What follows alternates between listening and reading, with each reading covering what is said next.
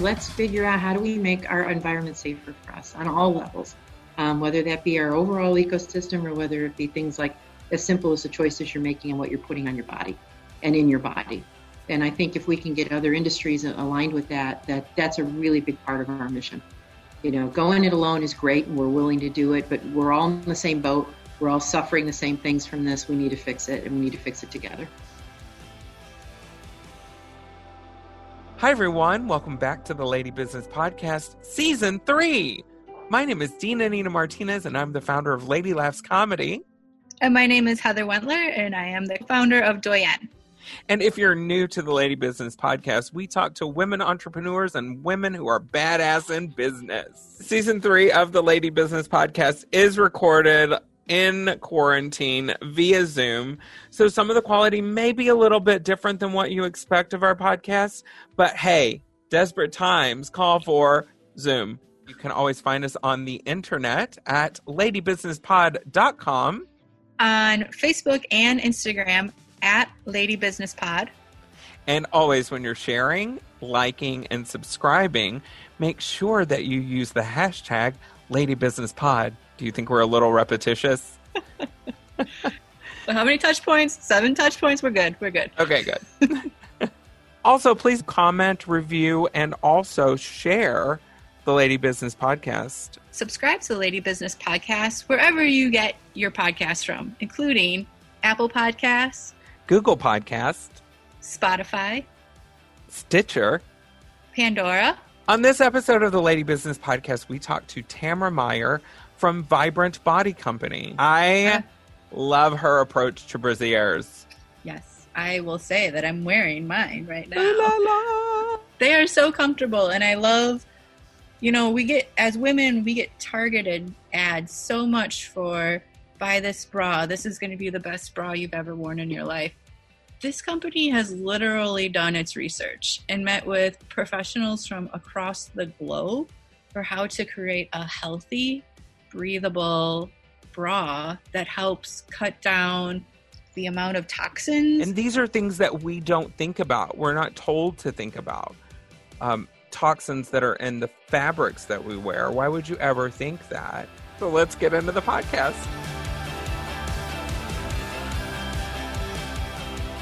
So on today's podcast, we have Tammy Meyer from Vibrant.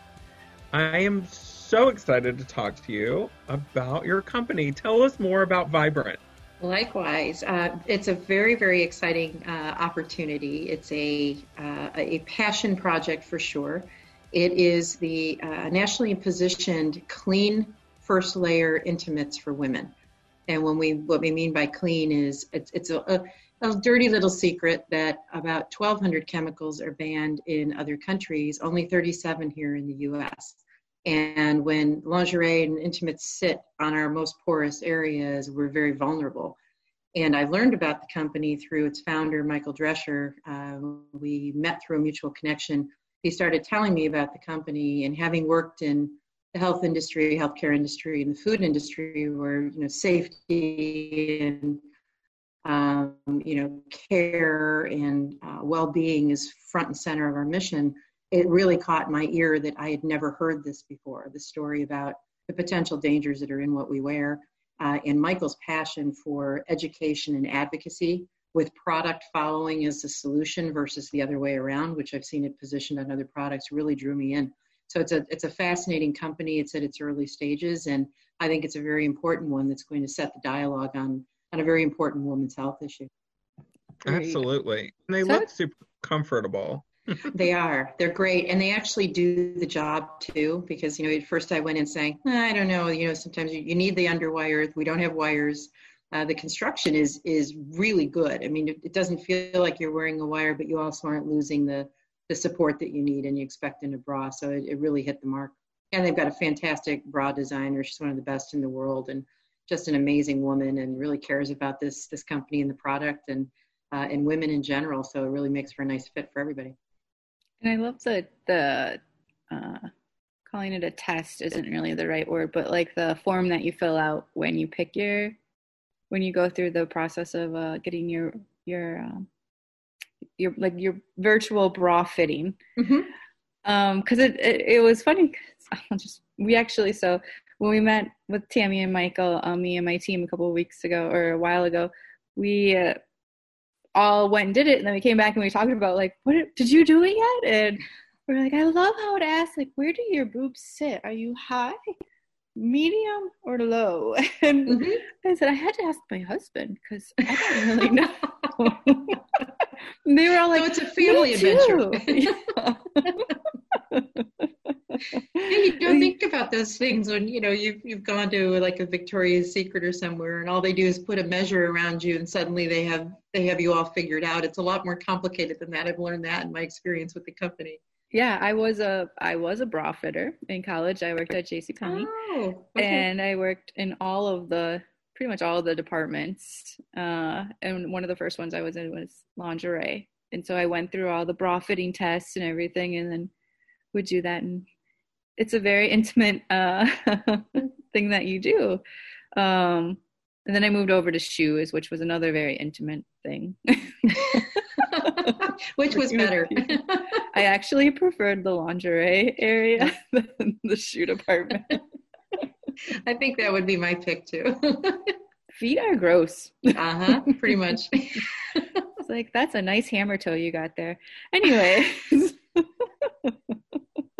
Love it. But I love that you guys have really done the research before you just went to market. Like, I think we see that a lot of times. People just assume like, oh, there's a million bra companies, I can just do that, but make it look different or make it feel different. But you guys have really spent the time on how to develop something that's actually specifically made for women and very safe for women. Yeah, and I think, for us, the credibility, this project, like we talked a little bit before, the advocacy and the education and the product following as a solution, that really is the order that this went in. Michael, this women's health is a near and dear cause to his heart, to mine as well. Very personal reasons for everybody why they're interested in this issue. I think that, going out and having a bra and saying, our bra is clean. I've worked in the health claims area before. I'm an attorney, worked with FTC claims. We want to get it right, and we want to hold other people to a standard that's safe for women.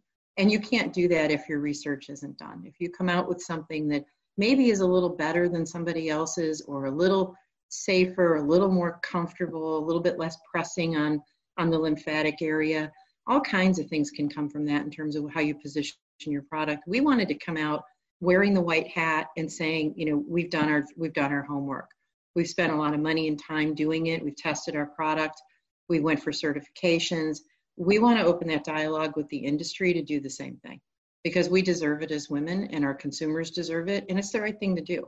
And when you come from that place, it's table stakes for us. It's not a nice to have when somebody challenges that you're really clean. We're ready to go. We're saying we know we are. And we have empirical evidence to show that we are. And, we want you to join us in this mission. And whether it takes a little time to do it, whether you want to, we're happy to share dialogue with you.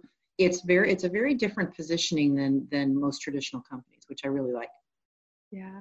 And you're kind of in the spot where you're launching right around the pandemic start. So what has that experience been like, or have you had to pivot or rethink strategy already? For us, I think probably the biggest pivot was, this message is inherently scary, I think, for women.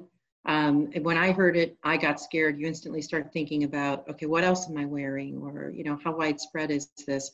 What we really don't want to do right now is have our message confused with something that's scary for women. There's a lot of scary stuff going on, but people are also very focused on what's going in their bodies, how to keep their bodies healthier. There's a lot of interest that we've noticed sort of in this downtime when people are home, in things that we're putting out on the internet. We're doing a virtual happy hour with our bra maker. We're doing some education that way. We want to invite people to the conversation, not kind of clobber them over the head with the reality of why this product is here, and have people understand it in a different way. So changing our tone a little bit has been important to me and to Michael as well. and just making sure that we're being inviting on this conversation and not being something that women say, I can't hear another negative thing right now. So I think that's probably been the biggest pivot. And also just really taking the opportunity when women are home braless. I mean, it's a running joke. I can't say how many times a day I get something from somebody saying, you wear your bra. It's a time to have that conversation about, yes, braless is the best thing you can do. We have a lymphatic system around our breasts. The more we're unconstrained, the better. We still have societal norms that say, women are wearing bras. We feel perhaps more secure wearing our bra. If you can't go braless, we're the next best thing. So we want to have that dialogue and introduce our product that way. It's sort of a natural setting to do it when women are actually talking about comfort and being how much more comfortable it is not to wear a bra. We were able to come in and kind of contribute in a light way to that conversation, which I've really enjoyed seeing that evolve and getting some engagement with people across all demographics about kind of a funny topic, but at the same time using that platform to tell women about, take this seriously. What goes on you is actually in you. And it's, without, pressing alarm buttons, we're trying to just softly come into the dialogue, which is great. So that's been the biggest pivot in my mind.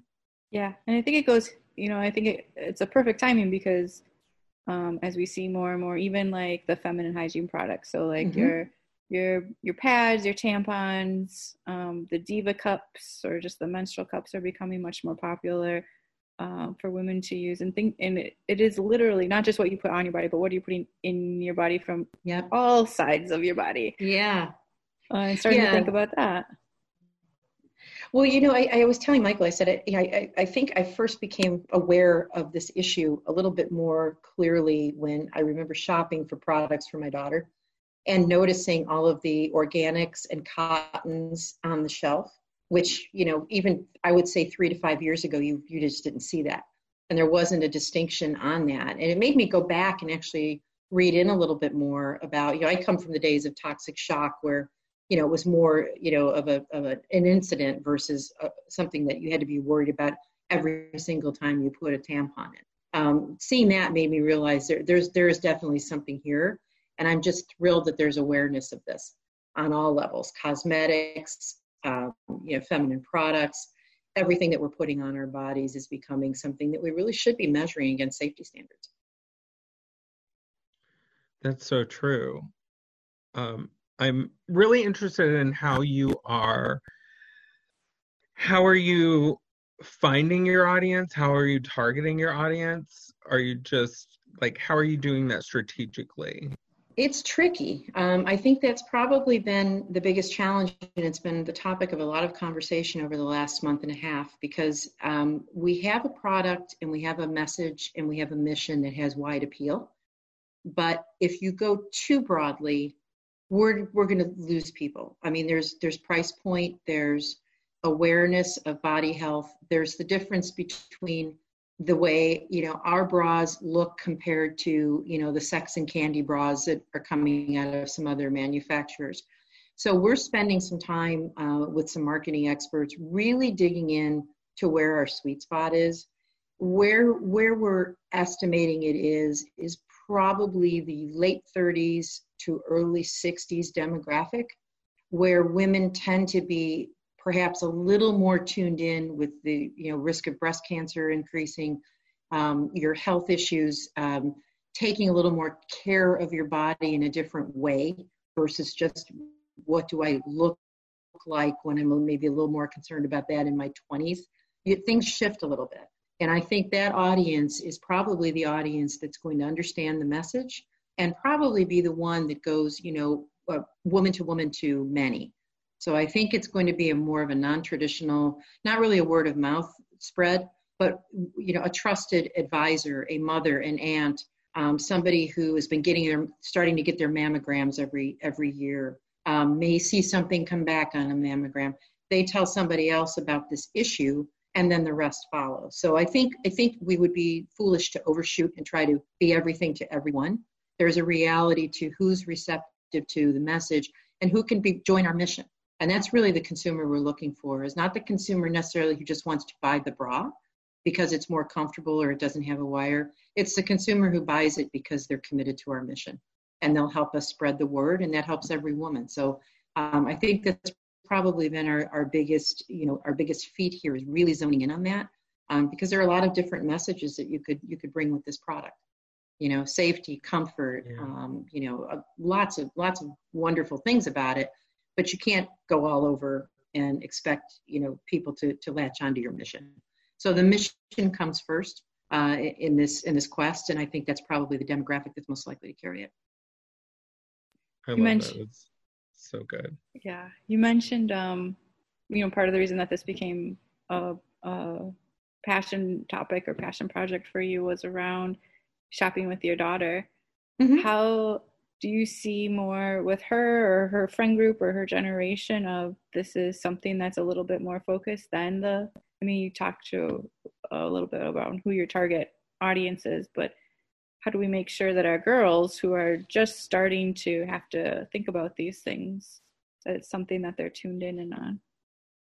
Yeah, and it's interesting. She's a college freshman. She is very woke. I shouldn't be saying that because she'll laugh at me. And she's been really intrigued by me coming into this role.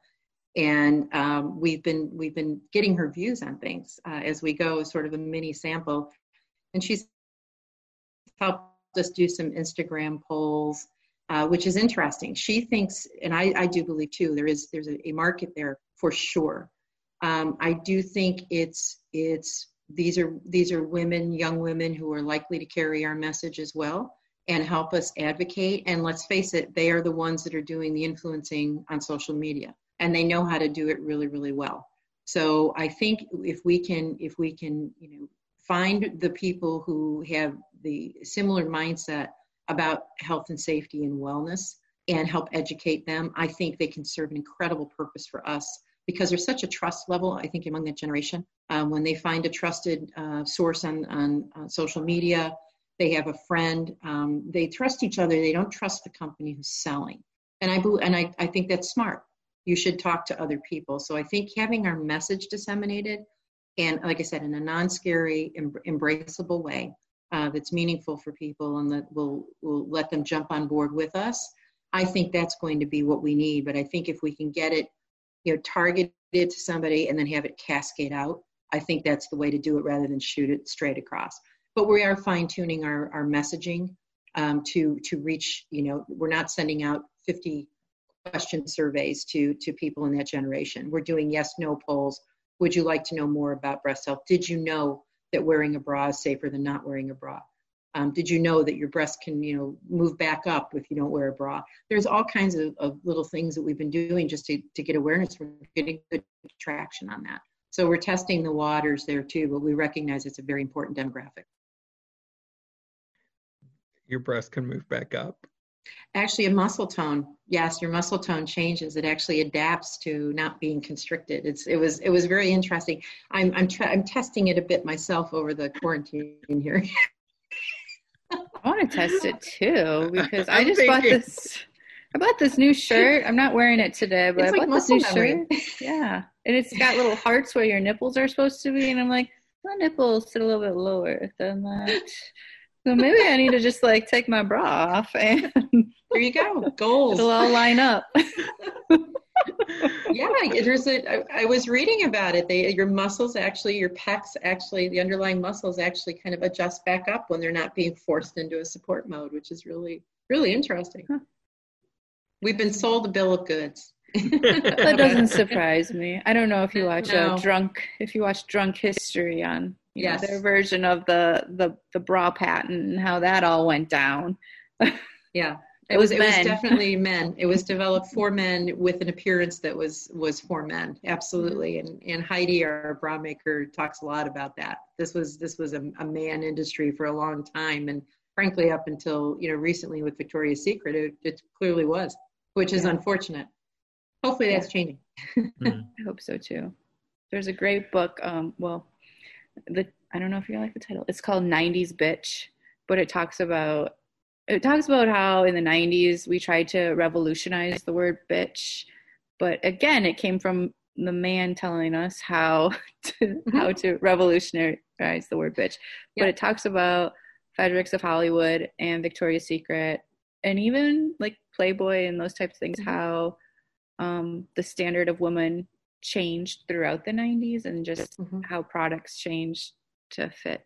And it really started in the 80s, but really exploded in the 90s around it. Oh, interesting. Yeah. It's a good read. Good. I'll read it. Yeah. So my whole thing over the last how many ever years is that I just want to be able to make enough to buy 2 new bras a year and have them not disintegrate and become completely worthless within moments. Mm-hmm. Can you tell me how your product kind of would meet that? Yes, it is a higher price point. It is up in the 60s to 80 range. But it also takes into account the types of materials that we're using. It's interesting, and we'll make sure we get you a code so that you can try one. The way it's constructed, it's extra heavy around the cup. So it almost feels like there's a wire. When I first felt it, I thought there was a wire. There isn't. It's just layers and layers of material sewn in. It's a really sturdy bra. Like I said, it's not your Saturday night go clubbing bra. It's the one you wear. It's your day-to-day bra. But it's really well made. We take a lot of pride in that. There's a utility patent on the design, which is also really interesting. I geeked out on that when I heard it as a lawyer. That's pretty interesting. And the materials are well sourced. It's sturdy. It's not going to be your $25 throw away one time in the wash type experience. They're definitely built. They're built for power. I love that. And as somebody who has I have to wear an underwire, or I have to have that support, and those wires move and they hurt and then they cause pain. So not having an underwire, like I still spend like $50 to $60 on a bra when I get them, but not having a wire to poke me and make me so uncomfortable, that sounds like a freaking dream to me.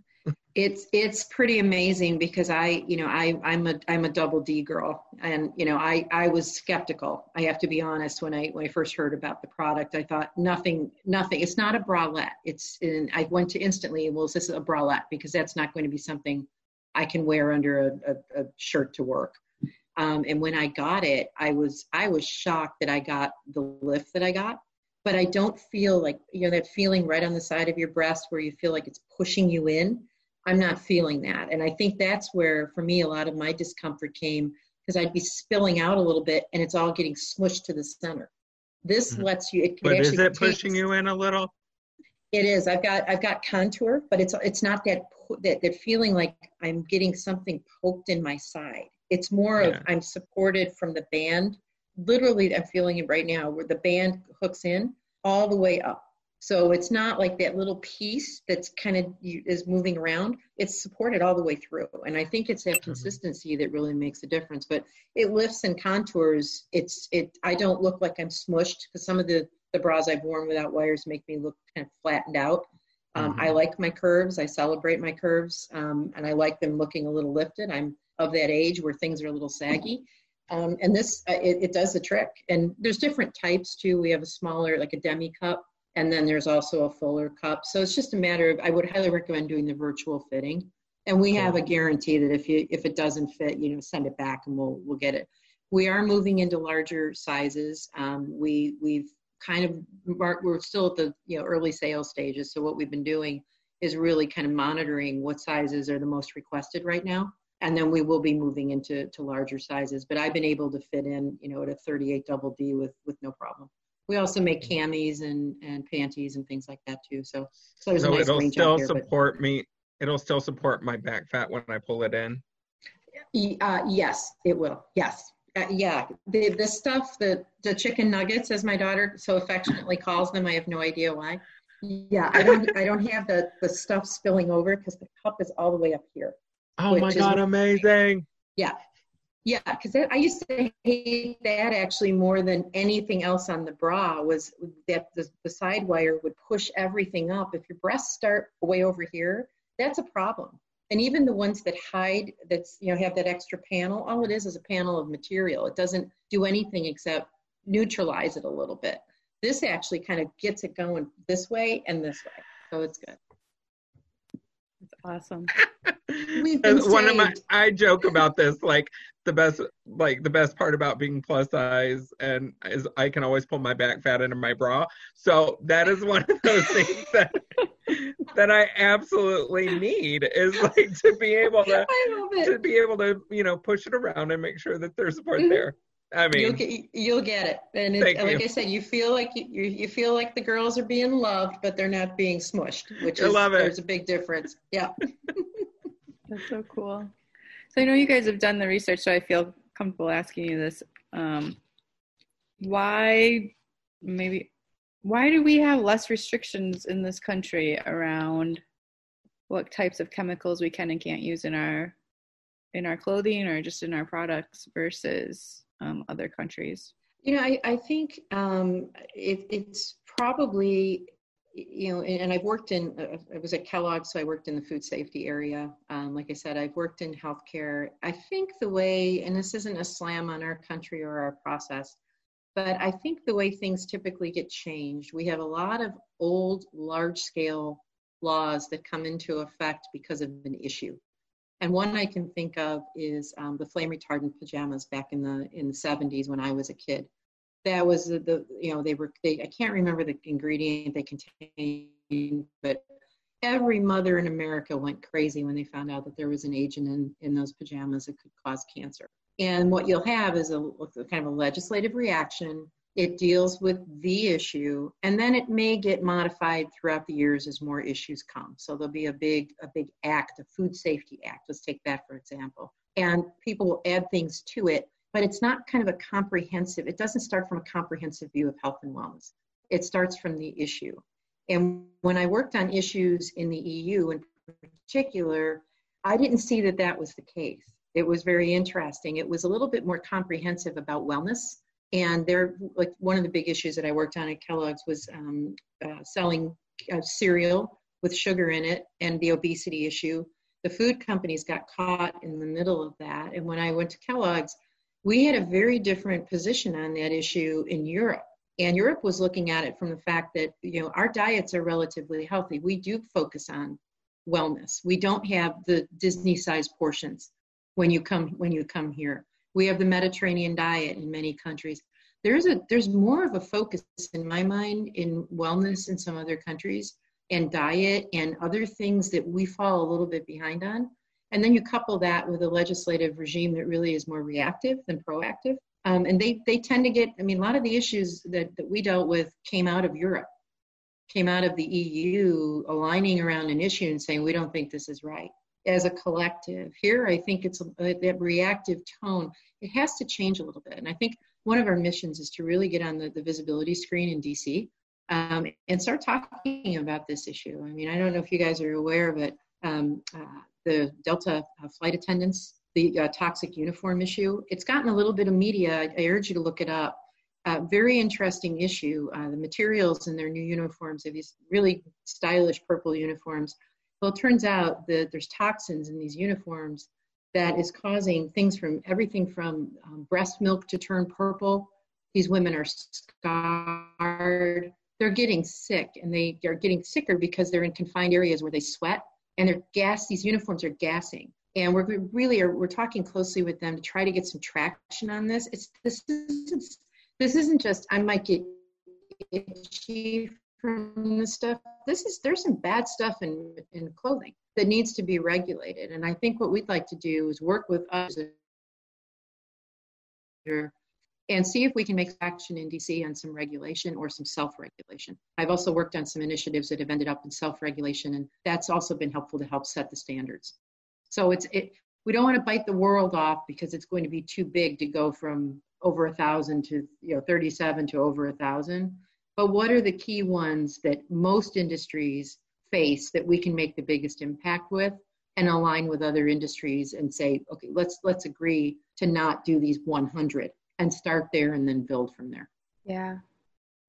And honestly, I think a lot of our sciences, it just hasn't been a huge focus in the country. You know, this type of scientific research that's done in other countries, we just haven't been that focused on it over the last, 10, 15 years.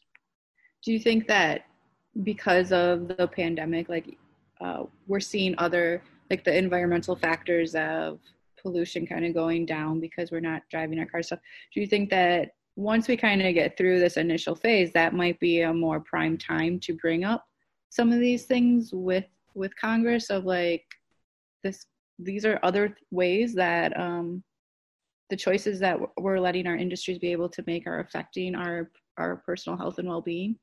Yes, because I think you're hitting exactly where I think this is heading, and I really do hope it's heading, is that we're starting to become more aware of the reality of what we're doing to our environment and the impacts it can have on us and other creatures in the environment. That awareness, I think, is going to allow people to start opening that dialogue in a more productive way, because we're seeing really quick changes because of this. There's a silver lining in here, because when people are actually seeing physical change to our ecosystem, you can't deny that. You can't deny, we've been talking about climate change and pollution control for forever, but saying, oh yes, we won't leave a world for our children, or we won't. It always felt so far out that I don't think people worried about it, given the press of other things. I think it's here. I think the interconnectivity of our world is here. There isn't a reason why a regulation in one country shouldn't be a regulation in another, especially when there's empirical evidence. So it gives us a real platform to talk about it. I don't think now is the time to do it. I would like to really make sure our company has built set the table for the dialogue with others. And hopefully we go en masse and we talk about it in a way that's doable. You don't want to go in, like I said, and start, pounding the table for 1,000 bans and suddenly we have clothing shortages. And that's not the way to do it. The way to do it is to stack rank what's really, really dangerous and go after that and see where it is common. But I think the dialogue, it has to be open. Politics aside, in my view, this would be a wonderful bipartisan effort, is to go after safety. Let's figure out, how do we make our environment safer for us on all levels? Whether that be our overall ecosystem, or whether it be things like as simple as the choices you're making and what you're putting on your body and in your body. And I think if we can get other industries aligned with that's a really big part of our mission. Going it alone is great and we're willing to do it, but we're all in the same boat. We're all suffering the same things from this. We need to fix it, and we need to fix it together.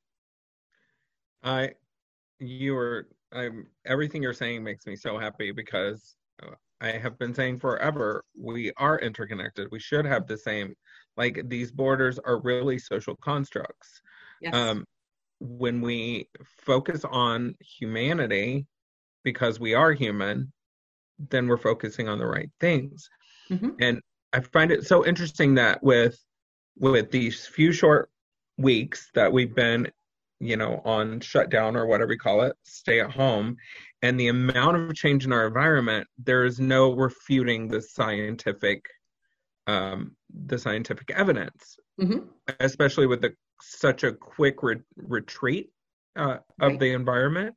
And one of the interesting things that you are throwing out there is, I never consider what I put on my body. I just want to cover up my midsection, well, you assume it's safe, right? I assume it's safe. And mm-hmm. I would have never thought that my bras could cause me to be ill. Yeah. It's my bra that's making me lethargic. You never know.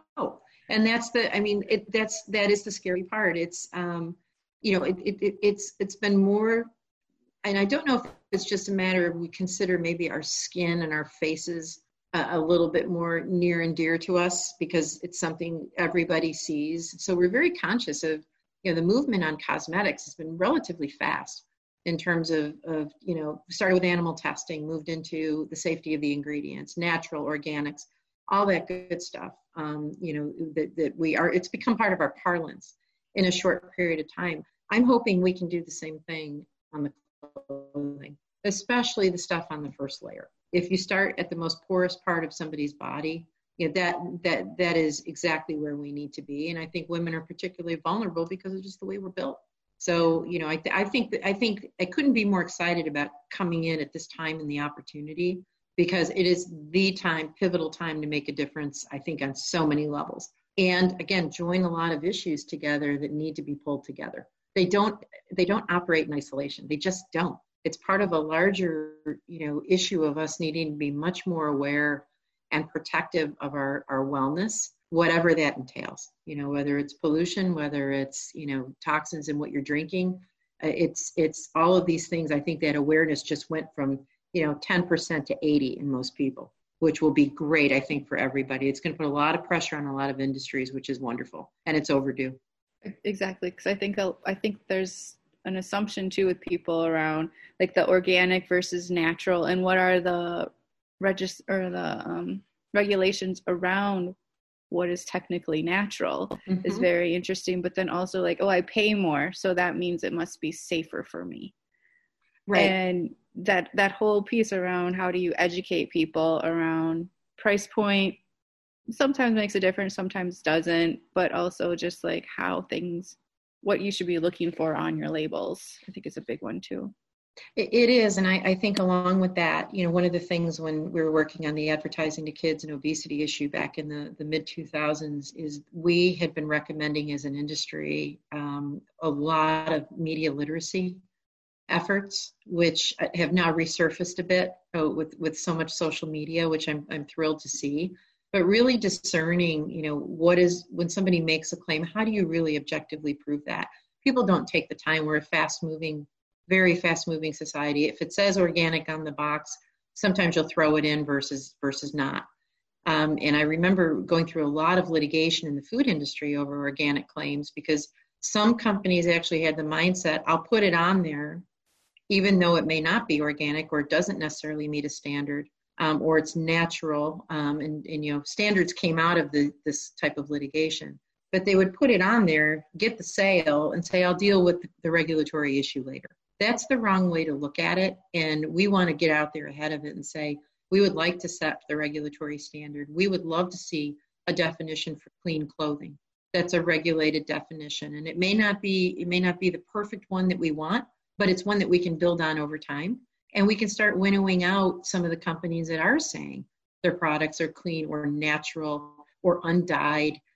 There's just ways that chemicals interact with each other. You could have something that looks perfectly safe on its own, but you put a coloring in it and suddenly it turns into something else. There needs to be, it's a complicated process, and we need to be thinking about it, not just in little pieces like that, but more holistically. And I'm really excited about this opportunity to do that.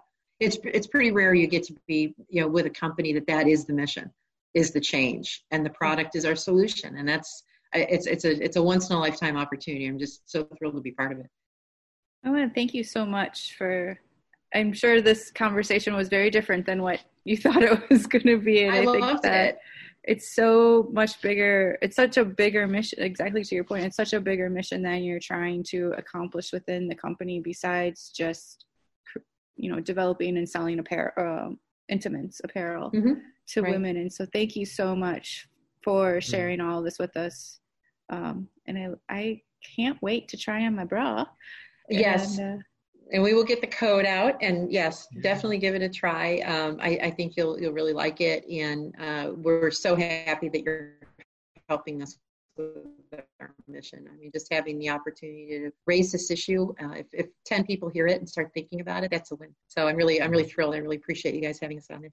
Let me know when your extended sizes come into play. I absolutely will. But we can talk offline. I can tell you what I love it. And I'm really looking forward to talking to you again in a couple months so that we can see how things are evolving. Because even though we're in a shutdown, things are moving fast still. Like the culture is changing, everything's moving. So I'm really excited to touch base with you again in a few months' time. I think that'll be great, and I'll definitely let you guys know when I'm official. Awesome. on all my extricating from the current role, all that good stuff. Awesome. So, cool. All right, we've been talking to Tammy Meyer from Vibrant. Thank you so much. Thank you. Bye, guys. Thank you for listening to this week's episode of the Lady Business Podcast. Please make sure to go and like our pages on Facebook and Instagram at Lady Business Pod, and head on over to our website, ladybusinesspod.com. And you can always subscribe to us and like us, and make sure to review our podcasts on Apple Podcasts, Spotify, Stitcher, iHeartRadio, Pandora, and you can always ask Alexa to play the Lady Business Pod on Apple Podcasts.